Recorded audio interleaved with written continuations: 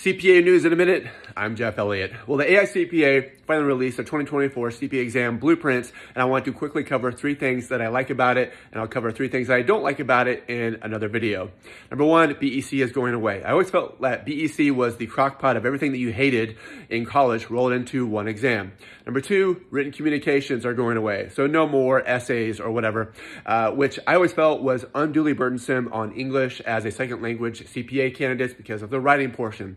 And then number 3, I like that they've broken it down into 3 core areas and then 3 disciplines. So the 3 core areas are still FAR, auditing, and regulation, stuff that every CPA should know. Then you drill down further into the discipline sections, which are basically tax, business reporting, and all the IT stuff.